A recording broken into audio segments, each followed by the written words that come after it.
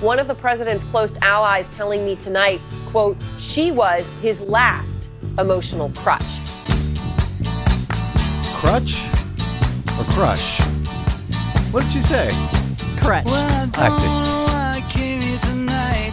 That's why. I got the feeling that something ain't right.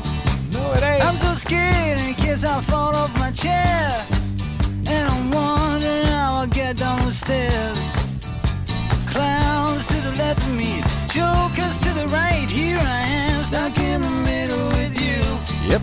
Yes, I'm stuck in the middle. From Pacifica Radio in Los Angeles, this is the BradCast, as heard on KPFK 90.7 FM in LA, up in Oregon on the Central Coast on KYAQ, and in Cottage Grove on KSO, in Lancaster, Pennsylvania on WLRI, in Maui, Hawaii on KAKU, in Columbus, Ohio on WGRN, in Palinville, New York on WLPP, Grand Rapids, Michigan's WPRR, New Orleans, WHIV, Gallup, New Mexico's KNIZ, in Concord, New Hampshire on WNHN, Fayetteville, Arkansas's KPSQ, Seattle, Washington's KODX, Red Bluff and Redding, California's KFOI, Round Mountain, California's KKRN, and Minneapolis, St. Paul's AM 950, KTNF. We also stream coast to coast and around the globe every day on the internets, on the Progressive Voices channel, Netroots Radio, Indie Media Weekly, FYI Nation, NicoleSandler.com, Radio Free Brooklyn, GDPR, Revolution 99, Workforce Rising, and Detour Talk. And that doesn't even include all the podcast sites out there. 5 days a week, blanketing planet Earth. I'm Brad Friedman, your friendly investigative blogger, journalist, troublemaker, muckraker, and all-around swell fellow, says me from bradblog.com. You can run, but you can't hide, as much as I'd like to hide some of these days. Yeah. Boy, oh boy. And I'm just the last few minutes coming in on my iPhone here. NBC News reports Robert Mueller is eyeing charges against Russians who hacked Democrats' emails. Georgia lawmakers passed a bill to punish Delta Airlines for distancing itself from the NRA. The Trump administration says they plan to sell 210 anti-tank missiles to Ukraine. And the Dow plunged some 420 points after Trump announced that he would be, said he would be announcing steep aluminum and steel tariffs. Pretty much none of those things we're going to cover today on this show. Are you having fun with the destabilization president? Yeah, really, no kidding. That's Desi Doyen, of course, our destabilization producer. Hi, Des.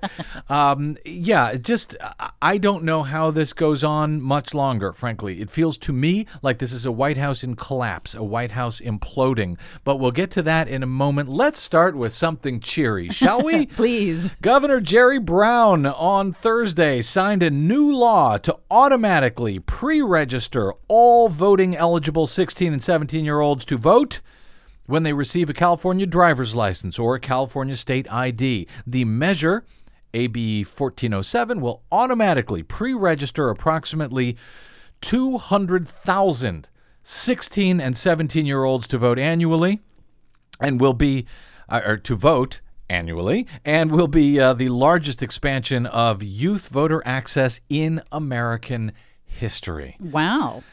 This is good news. This is very good news, especially, since the shooting in Parkland, Florida, and we are seeing so many high school kids standing up, fighting for what needs to be fought for, and so ensuring that those folks will all be able to vote when they turn 18, at least if they live out here in California, that's a very good thing. In 2015, the state established the new motor voter program, allowing every eligible person who requested a driver's license or a state ID card to be automatically registered to vote. Eligible persons. Just want to point that out very clearly to those folks who may not have been listening carefully. Not those illegals you are always hoping will that they're always accusing. But yeah, you have to be eligible first. Right. AB 1407 updates that 2015 law to include pre-registration to allow young people to also opt out if they don't want to be pre-registered when they go to get their driver's license or their IDs. Otherwise, they'll be automatically good to go the day that they turn 18.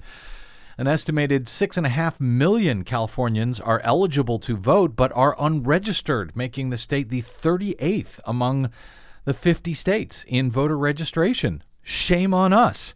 According to the California Secretary of State, youth aged 18 to 24 years old stand out as registering at a far lower rate than any other group. Secretary of State Alex Padilla says in California, we're making it easier for young people to become active participants in our elections. This law will ensure young people have access to the ballot as soon as they turn 18. AB 1407 takes effect on January 1 of 2019. So not in time for this year's election. So if you're going to be 18 before Election Day this year, now is a great time to get out and register to vote, whether you live in California or anywhere else. At least if they allow you to, if you live in a state where you are allowed to pre-register. So there's that. That's the good news. Everything's downhill from here. Oh, dear. You know, it felt to me last night after we got off the air and after this spate of news stories came in, many of which focused on Jared Kushner and on the 29-year-old White House communications director, longtime Donald Trump aide and confidant Hope Hicks, who we learned is resigning from the White House in the news that broke just before airtime yesterday. But also because Special Counsel Robert Mueller, his probe now focusing in on Trump's business relationships with Russia prior to the 2016 election, prior to him becoming a candidate officially. With all of these reports, this thing feels like, as I said, that it's finally really imploding. And by this thing, I mean the White House. It feels like we are on the verge of collapse. Maybe I'm wrong, but what's going on just does not seem unsustainable. Does not seem sustainable. Sustainable, yes, thank you. Apparently I'm not sustainable. But it feels like that for me, and I'm only covering it. I'm not living it. So I don't know how Donald Trump will continue at this point. We mentioned yesterday on the show that there was likely much more to Hope Hicks's resignation from the White House. She is Trump's third communications director in just over 1 year, and nobody still knows for certain why she is suddenly leaving, though her excuse that she's interested in other opportunities is clearly hogwash. Yeah. Nobody's buying that. The announcement that she was leaving came just one day after she had testified for about 9 hours to the House Intelligence Committee. She was with Trump from the beginning of his campaign. She was one of the few, along with Jared Kushner and Ivanka Trump, is still there that hasn't yet fled or been fired. She is, or I guess been indicted at this point.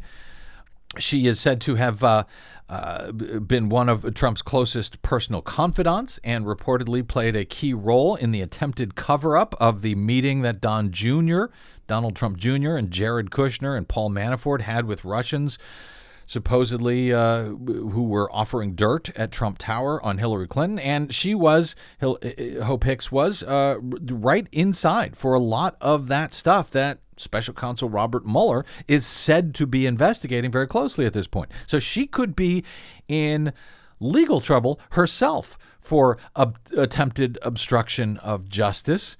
But many are focusing on the fact that during her testimony to the House Intel Committee, she admitted that in her role as a Trump aide, she was required to lie. Well, of course she was. That's the top asset for anybody working in the Donald Trump administration. Duh. It's what they do.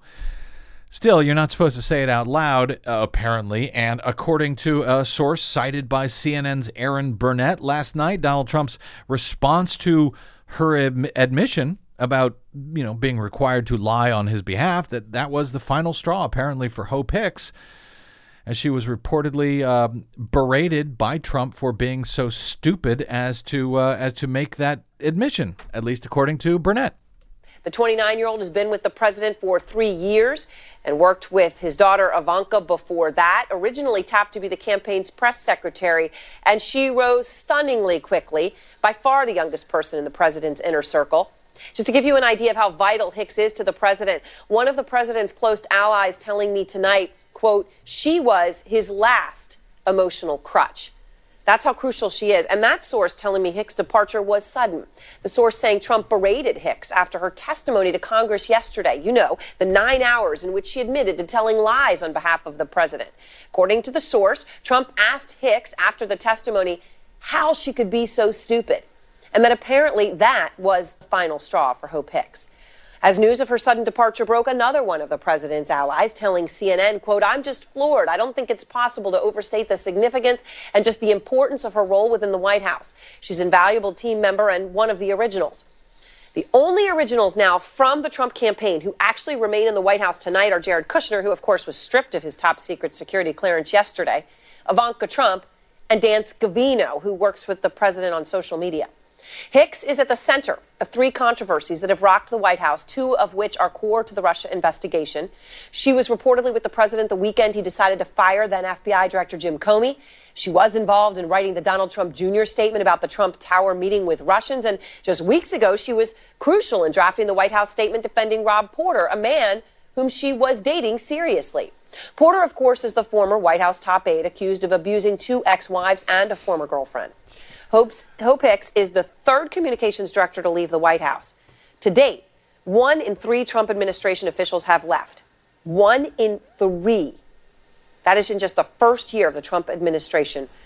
That was Erin Burnett on CNN. Don't know if her sources have it right or not, but it sure sounds right. Yeah, and based on what other reporting I've seen, if Hope Hicks was really his emotional crutch, if she was one of the few people able to manage Trump's emotions, his lashing out, his volatile impulses, that's really dangerous because he can act out, and he has a lot of power in the White House when he acts out.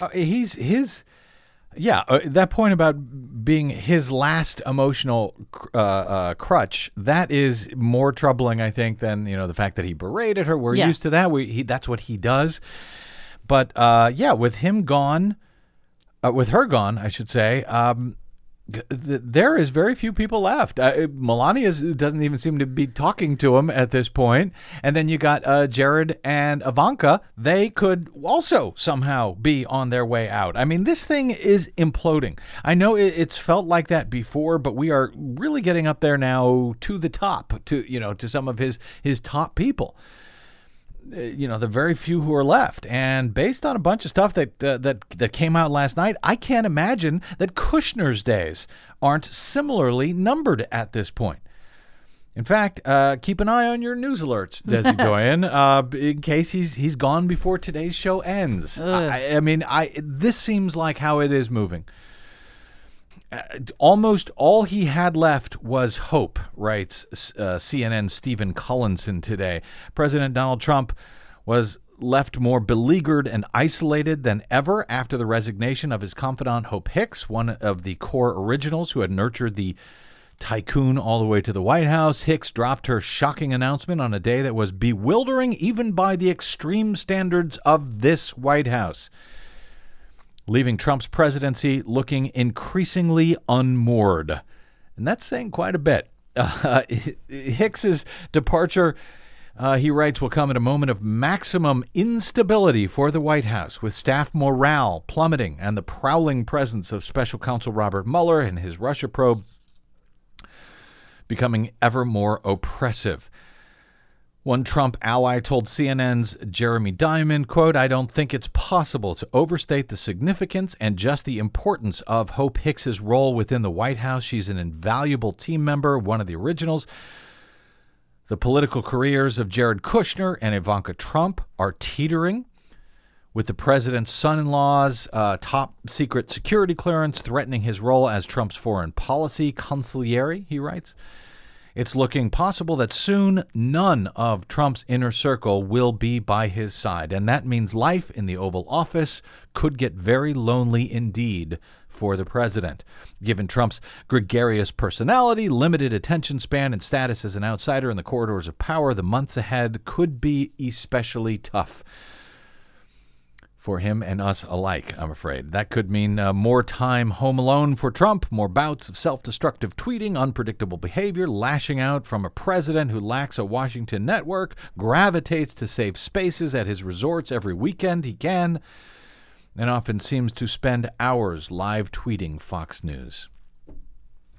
The Hicks news was just the latest in a succession of broadsides to hit the scandal-plagued White House within the last 48 hours.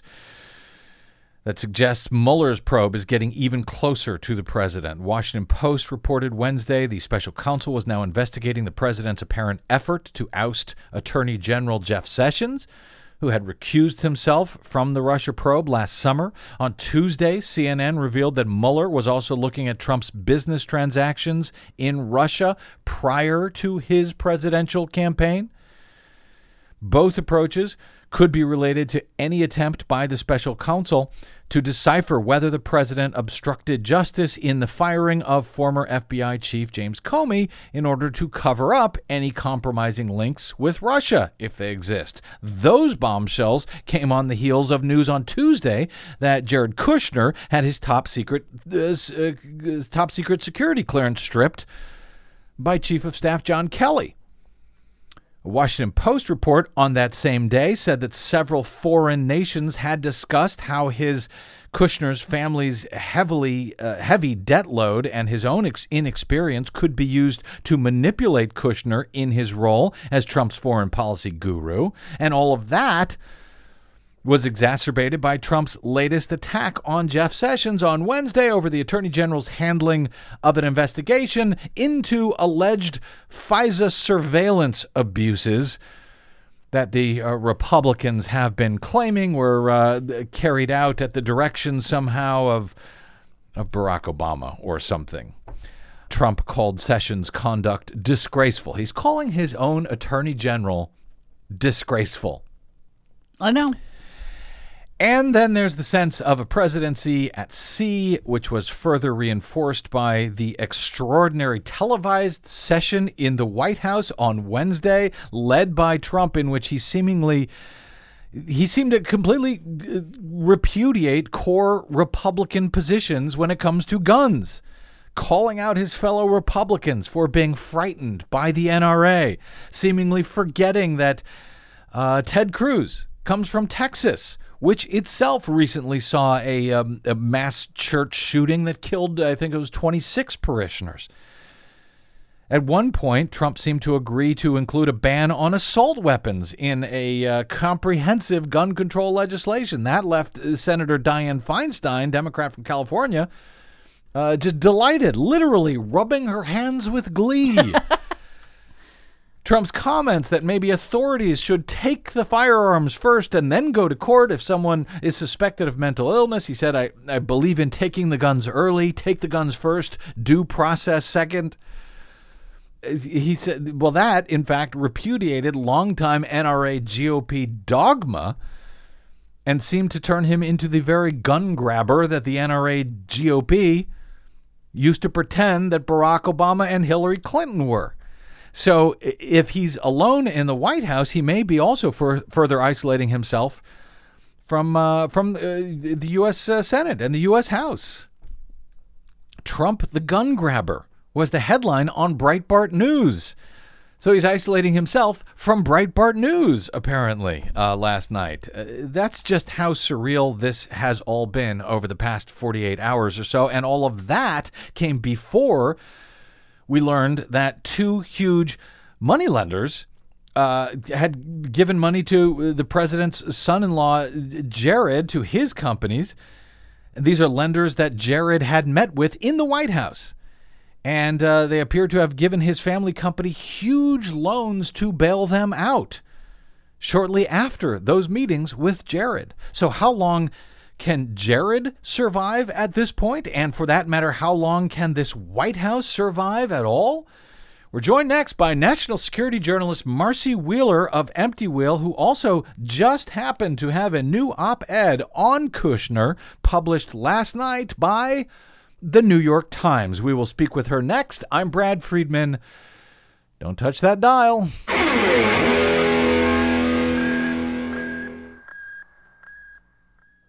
Hey, this is Brad. If you haven't noticed by now, it's no easy feat finding facts, real facts, not alternative facts, over your public airwaves. We try to bring you real facts, truth, and clarity without fear or favor each and every day on the BradCast. But we need your help to do it. If you enjoy the show and or get something from it, please give back a bit if you can by visiting us at bradblog.com/donate. Your support helps Desi and me continue to bring you real, independent, progressive news 5 days a week over your public airwaves. We simply can't do it without your help, and that help is needed more now than ever. Please stop by bradblog.com/donate today to make a one-time donation or, even better, automated monthly support. It'll take you about 60 seconds, and you can rest easy knowing that we'll be here every day making sense of it all, or at least trying to. That's bradblog.com/donate, and thanks.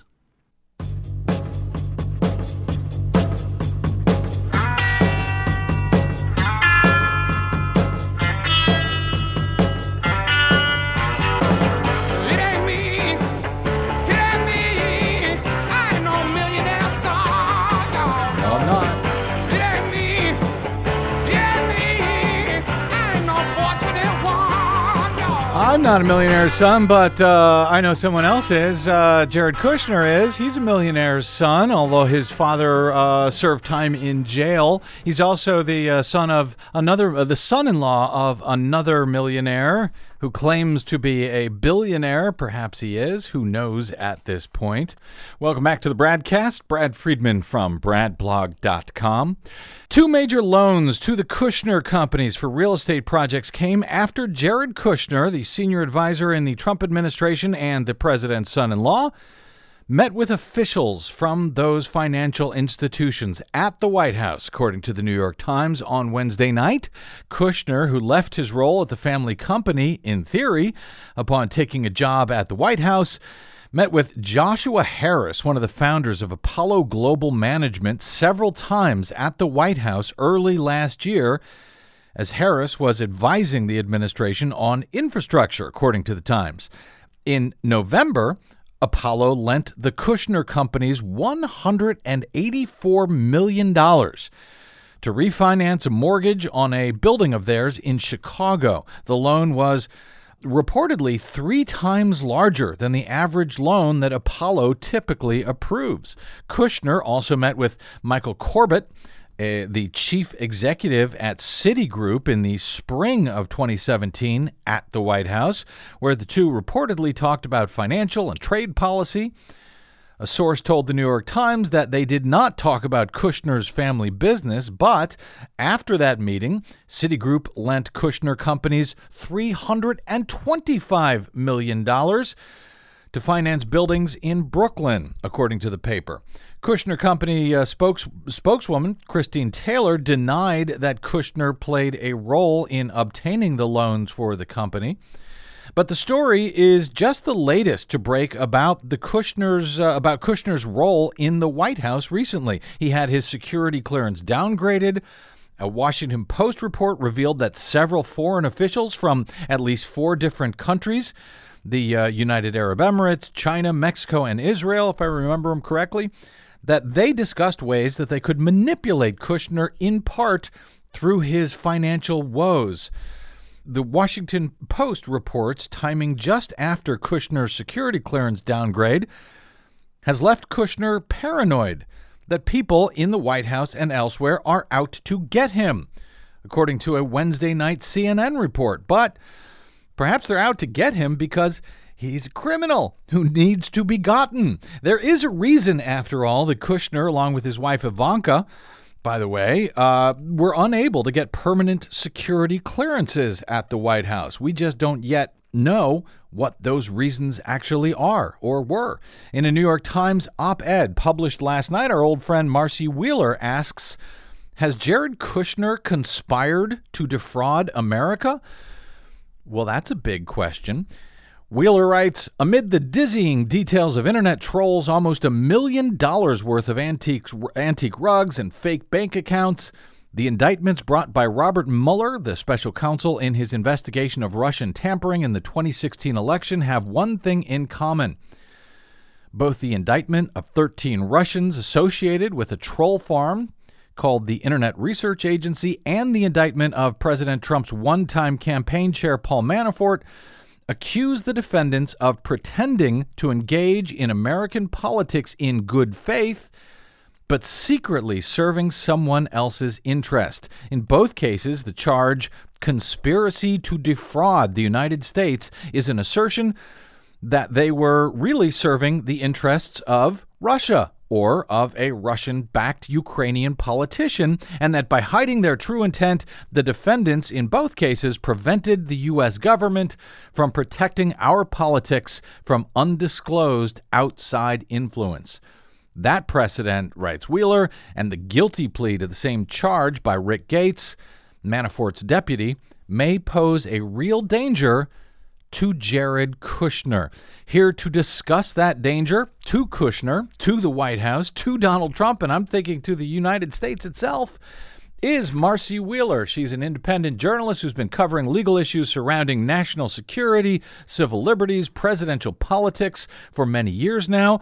She's been a contributor to The Guardian, Salon, The Intercept, Politico, and many others, including now, as of last night, The New York Times. Oh, Marcy Wheeler, welcome back to the BradCast. Always good to be on. First, congratulations on the Times op-ed. I believe it's your first. Do they know how brutal you have been over the years to certain reporters at the failing New York Times? It's a different department of the Times, I think. Let's put it that way. Okay, good. Well, all right. Let's talk Jared, since that's what you're talking about in the Times today. He's had a security downgrade. These 2 huge loans reported by the Times. 4 countries plan to play him. It sounds like to gain leverage over him. At least 4. At least 4. Exactly. Yeah, we don't know. It could be many more. He's at all of these unreported meetings with various officials, and now you suggest that, well, he could be next in the barrel, so to speak, to be charged with a conspiracy to defraud the U.S. First, let me ask you this. How important is losing his top secret SCI, sensitive compartmented information level clearance? How important is that really for anybody, but especially a senior advisor to the president with a huge foreign policy portfolio that he's supposedly heading up? Is this a big thing? Well, in a normal administration, it's a huge thing. In this administration, who knows? The president has pretty broad authority to be able to say, I don't care what the FBI says about Jared Kushner's unique unsuitability to have this high level of clearance. I'm going to give him access to these documents anyway.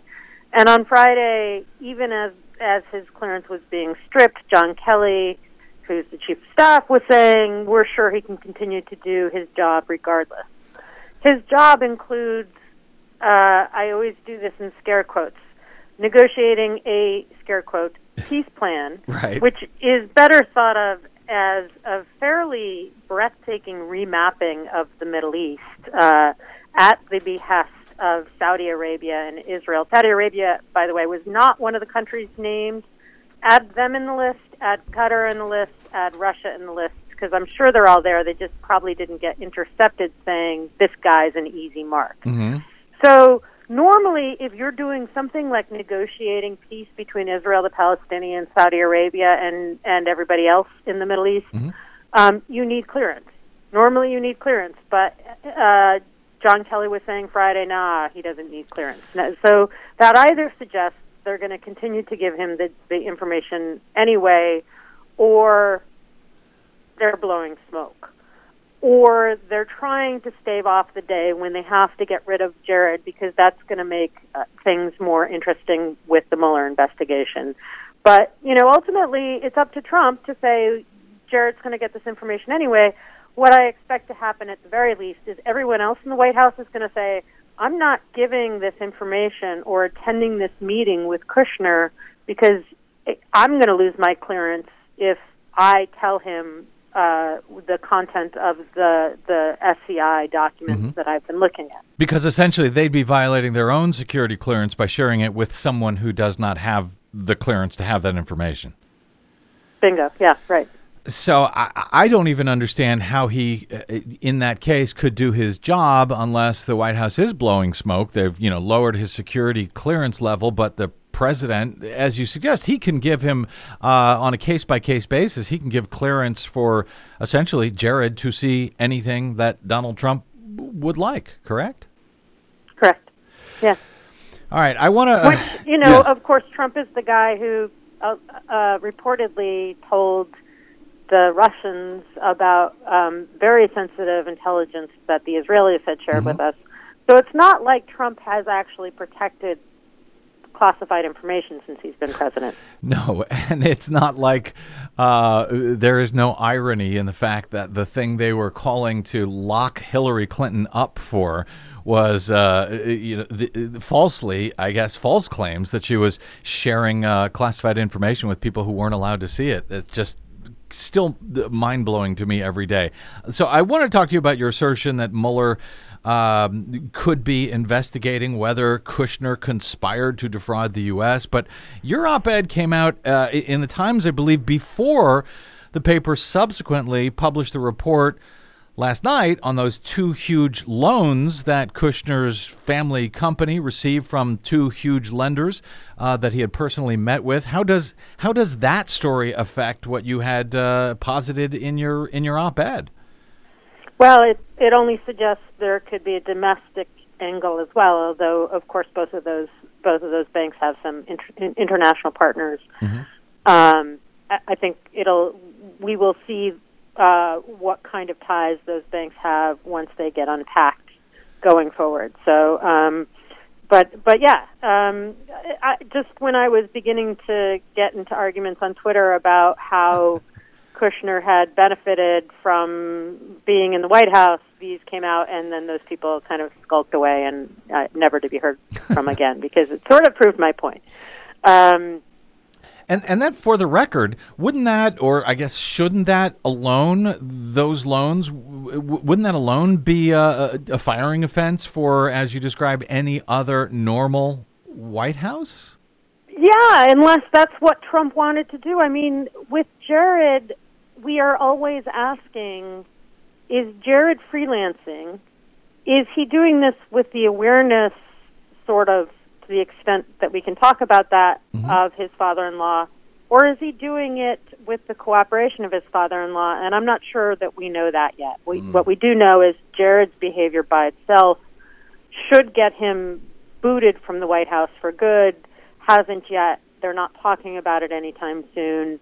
And so, ultimately, you have to assume that Trump is on board with this. Trump is happy to have his son-in-law use the position to bail out his family. And I want to ask you about that idea that it won't happen anytime soon, because I'm not so sure. But we'll get to that in a second. Let's talk about your argument that you're saying that Kushner may have conspired to defraud the United States. And I get the sense that there is more to your assertion there than you may have even been able to include in that Times piece, frankly. But what is your central argument on that point? Well, we've been talking, largely because Trump always gets to set the terms of debate, we've been talking about collusion since before the election.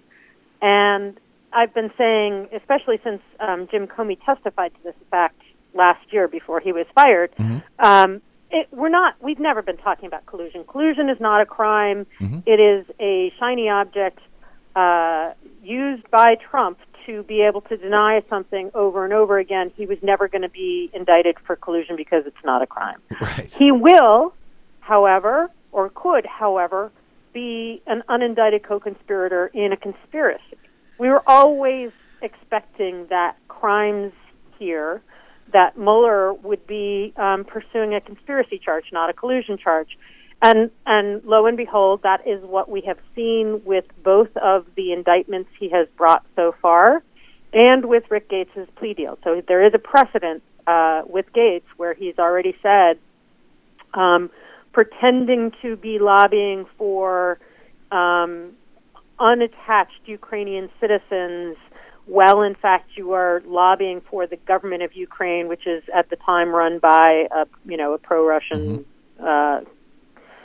kleptocrat, is illegal because you are preventing the U.S. government from ensuring transparency in its political process.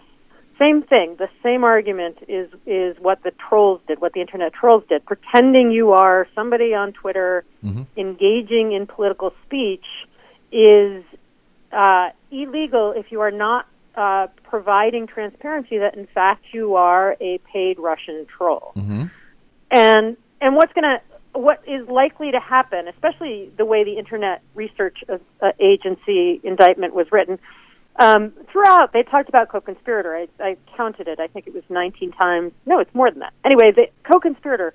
And most of the time when they use the phrase co-conspirator, they mean unnamed people sitting in St. Petersburg, pretending to be Americans blathering on Twitter.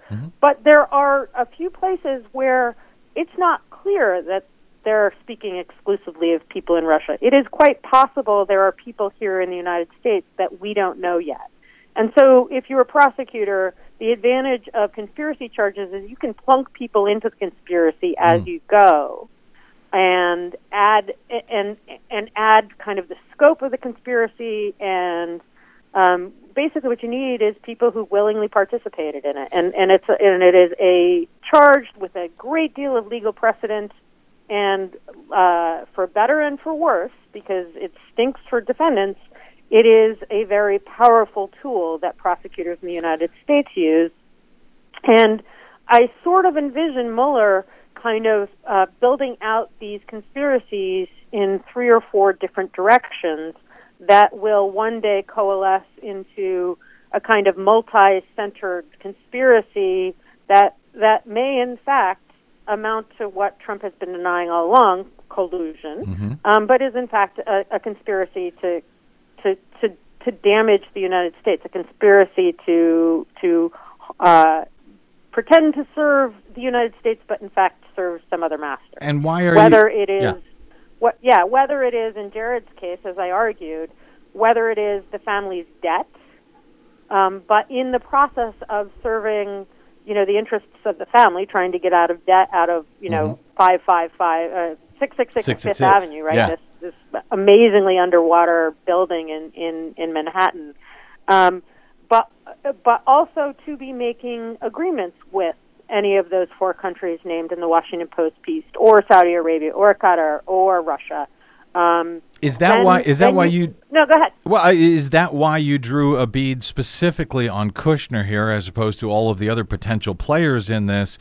Don Jr., Trump himself. Why? What made you? What gives you the idea? What gives you the impression that right now Kushner may be next in the barrel, so to speak? Well, I don't know that he's next. He's sort of like the second to last before Trump gets named unindicted co-conspirator. But partly because he has been given such a big portfolio with regards to these foreign policy issues, partly because we already knew, I mentioned in the op-ed, there's that meeting with the head of a sanctioned Russian bank, followed shortly thereafter by a meeting between Eric Prince and the head of the non-sanctioned associated bank in the Seychelles. We've seen the outlines of it with Jared. Then there's the Chinese incidents where he's trying to get his family company bailed out. And so we've seen the outlines of it. We've also seen, even in Jared's own testimony to the Senate Intelligence Committee, he said that shortly after, and we're going to eventually learn that it was, by shortly we mean minutes after, shortly after the election, he turned to cooperating with the Russians on Syria, ostensibly in the name of ISIS counterterrorism, but I expect we're going to see that was more about, let's talk about Syria more generally. And so we know that immediately after winning the election, the Trump people, and this is what the Mike Flynn plea is, right? The Mike Flynn plea is Jared saying, go and thwart the policy of the President of the United States, which in this case was to support a UN condemnation of illegal settlements by the Israelis. Go thwart that policy, and now put that in context of the notion that Israel was trying to take advantage of Jared because he's broke and because he's an idiot. Right. Did he do that? Did he try and thwart this UN, this Egyptian-led UN condemnation of illegal settlements? Right. Because he was trying to get money out of Israeli donors. That is the question, and I think that is precisely where I think Mueller is going to what Donald Trump would call collusion. In any case, you look at the June 9th meeting, and that's pretty damning, and that's where he's going with Manafort. But there's this quid pro quo structure set up that the campaign accepted or at least encouraged certain help during the campaign, including stolen emails, and then afterwards immediately turned towards certain policy provisions, including sanctions relief. The other thing that Mike Flynn lied about, and the second half of it, I think, is going to have this conspiracy to defraud the United States, because these policy proposals weren't about helping the United States; they were about helping themselves. And there's also you detail at least a number of the omissions, and there was tens, hundreds of them. I don't know, the omissions of foreign meetings that Kushner apparently forgot to include on his disclosure forms along the way. And I don't know how many have there been? Do we know that number yet, Marcy? No. Okay. No, and it's not. I don't know for sure that he was specifically hiding things. I would imagine that Mueller is looking very closely at it. I've stated that Mueller has been on its face unbelievably generous to Paul Manafort and Rick Gates in letting them and in not throwing them in jail. Normally, you would throw people who have that kind of criminal exposure in jail, and he's not been doing it. And instead, there has been this serial effort on both of their parts to prove enough liquidity such that they can make bail. And Manafort still hasn't made bail, and the reason he hasn't made bail is because nothing he has is liquid, and certainly nothing that he owns legally is liquid. And I think the same thing has been going on with Jared, which is that he keeps trying to give enough disclosure such that he can get clearance, and it's never going to be enough. But over the course of it, he is going to reveal in a sworn document, this serially, re-sworn document, all of the things that he originally tried to hide, and that then is going to become a tool in if one happens in a prosecution of him. Marcy Wheeler, I've got just 2 minutes left here, and I want to try to hit 2 quick points. One, you allow in your New York Times op-ed that perhaps Mr. Kushner is just a person who had no idea what he was doing and wanted to improve his and his family finances. In fact, he has no political background. He might not have understood how government works, government disclosure works. If that is true, does that get him off the hook for what he may be on the hook for, as you suggest? Well, that's in there because that's what he is going to argue. Probably that's what the White House always argues. These boys who are 30-something are too naive to know what they're up to. What Mueller would have to prove to charge this is that Kushner knew what he was supposed to do and serially failed to do it. I think with the security clearance stuff, it'll be interesting to see. There are unanswered questions, such as why Jamie Gorelick quit his legal team when she was in the middle of trying to get him to disclose everything. Was he refusing to disclose certain things? I think there are good questions like that. But especially, one of the examples I include in the New York Times is that Jared, Mike Flynn, and Steve Bannon, who, oh, by the way, just had 20 hours of interview with Mueller's people, they had a meeting with the Crown Prince of the UAE in New York, in Trump Tower, during the transition. And that was not disclosed to the U.S. government. So when you do things like that, when you do not disclose things that you otherwise should disclose, that's the kind of evidence that I think you would use in a conspiracy to fraud. The evidence that you're kind of going around the back. Remember, Jared talked about a back channel with Russia so that the American spooks couldn't find. That's all evidence that he is trying to prevent the authorities who are supposed to know what foreigners are doing and what Americans are doing. So it's not so much, that he was engaged in illegal discussions. It's that he hid them. And that he even hid them from the National Security Advisor, H.R. McMaster. Right, and who is none too happy about it. And a report from NBC just a few minutes ago, don't know if they're right or not, but that they're looking to get McMaster out as soon as possible. And I guess that means keep Kushner in. Marcy, I've got just about 30 seconds here, but so this is a big question for a short time. I'm wondering, can Kushner survive this? But more to the point, can the White House itself? It feels very much at this point that this White House is absolutely imploding. And I don't see how this can continue. Maybe it's just me. Maybe I am underestimating Donald Trump and his ability to survive. But it feels like a collapse is going on. Am I wrong? No, I think you're right. I mean, I think losing Hope Hicks, she's just a 29-year-old, whatever. But I think Trump is losing people he trusts. And eventually he's going to be sitting there alone in the White House watching 25 screens, all of them playing Fox and Friends and tweeting angrily in response. Yeah. But, at some point the White House becomes so hollowed out, it starts collapsing.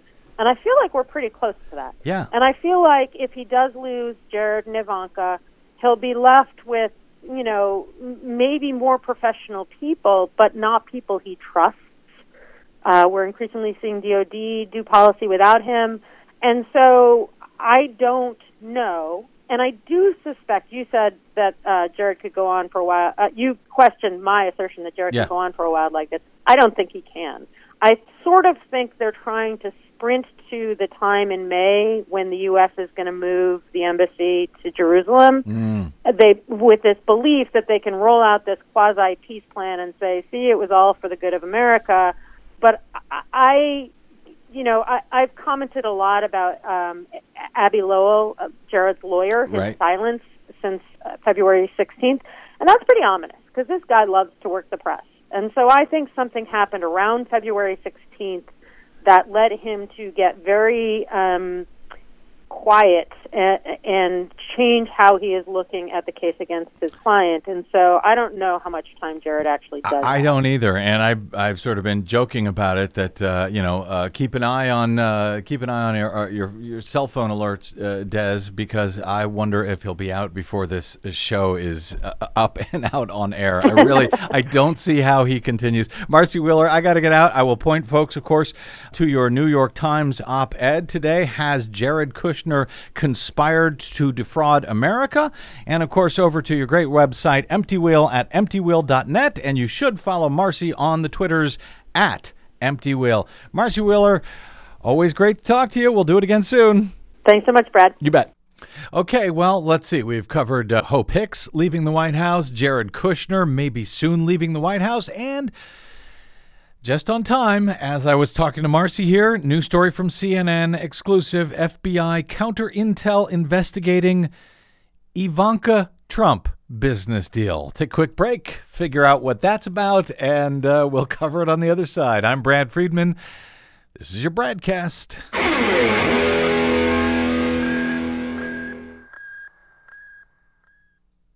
Hi, this is Desi Doyen from the Green News Report and the BradCast. What the public hears on the public airwaves matters. At the BradCast, we do our best to bring you accurate news and analysis on the issues that actually matter, and we do it all independently, without corporate or political influence. But we can't do it without you, now more than ever. Please help us stay on your public airwaves by going to bradblog.com/donate to help keep us going. That's bradblog.com/donate. And thanks. When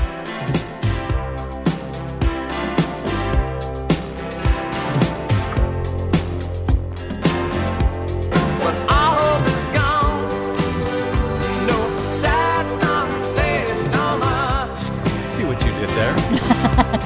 When all hope is gone, you know sad song says so much. Oh, brother. Welcome back to the BradCast. Brad Friedman from bradblog.com. Yes, hope is gone, or she will be soon in any event. One of the last of the original inside circle for Donald Trump. Hope Hicks will soon be gone. Jared Kushner I have no idea how he can possibly stick around. But hey, maybe he'll find some way. Who knows? This White House, who knows? Yeah. And I had hoped to cover what appears to be now a Republican meltdown happening in Congress over Trump's announcement earlier today that he plans to impose stiff tariffs on steel and aluminum. Looks like the Republicans are none too happy with Donald Trump. Maybe after that meeting about guns at the White House on Wednesday, maybe they're finally throwing him over. But you know what? We're going to throw over that story. Okay. Itself in favor of this from CNN just a few minutes ago. U.S. counterintelligence officials are scrutinizing one of Ivanka Trump's international business deals. According to two sources familiar with the matter, CNN reports that the FBI has been looking into the negotiations and financing surrounding Trump International Hotel and Tower in Vancouver.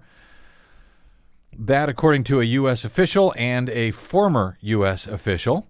The scrutiny could be a hurdle for the first daughter as she tries to obtain a full security clearance in her role as advisor to President Donald Trump. We don't actually know what it is that is holding up Ivanka Trump's security clearance. She's been working on an interim security clearance as well, and it's not clear whether she has been demoted like her husband, Jared.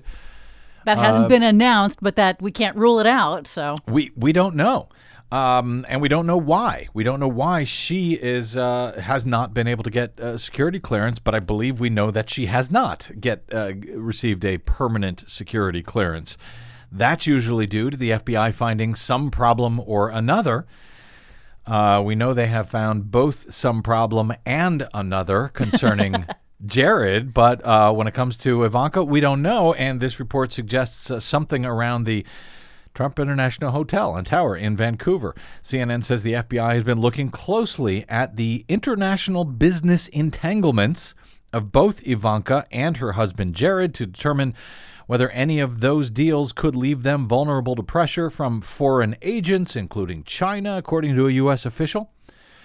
The development in question here is a 616-foot beacon dotting the Vancouver skyline and featuring a trademarked Ivanka Trump spa.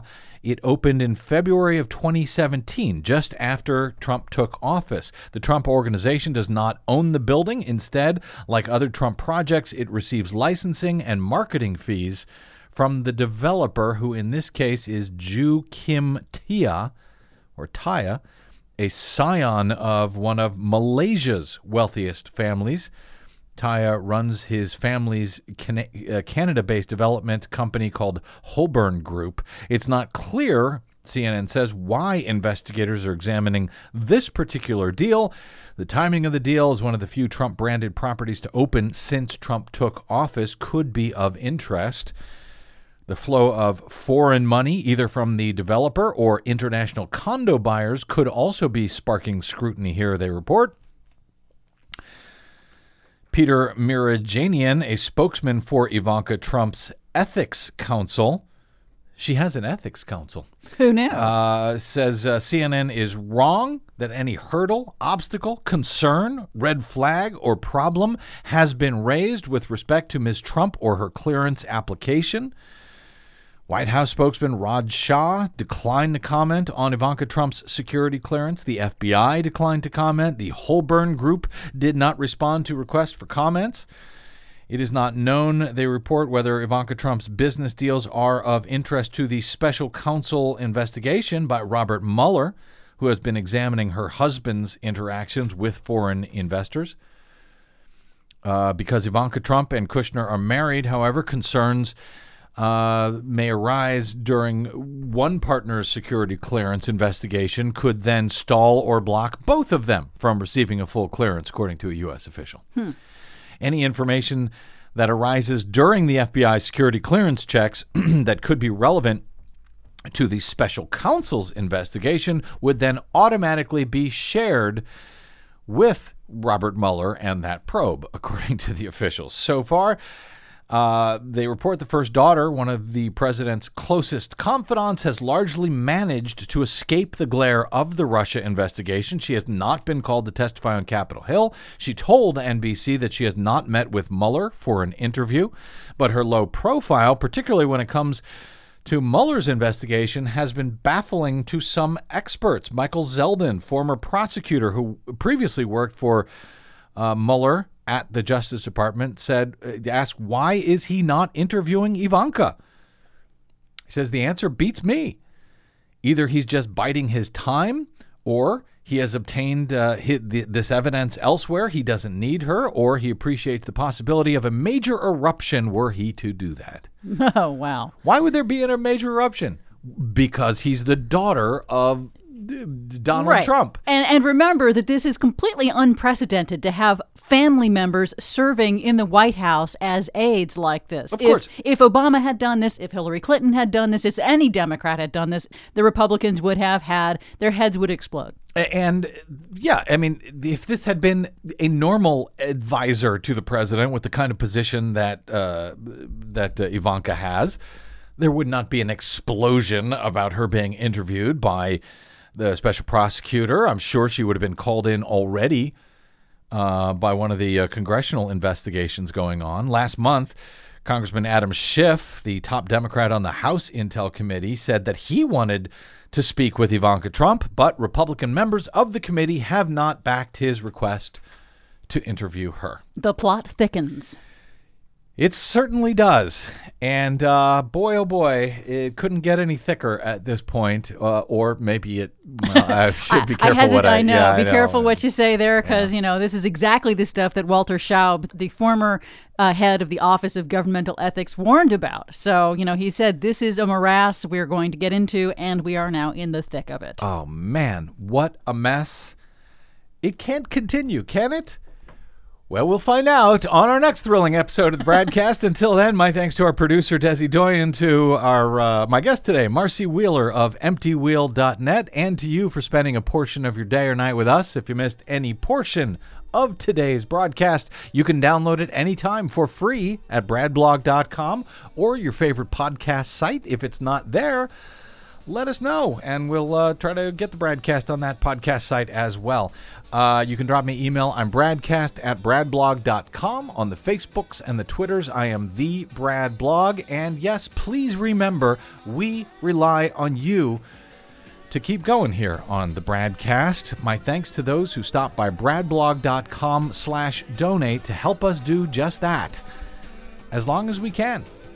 We are not CNN. We are not MSNBC. We do not get money from big corporations and political parties. We really do count on you. Please stop by, sign up for a subscription, any amount you like, at bradblog.com/donate. That's it. Until we meet again, I'm Brad Friedman. Good luck, world.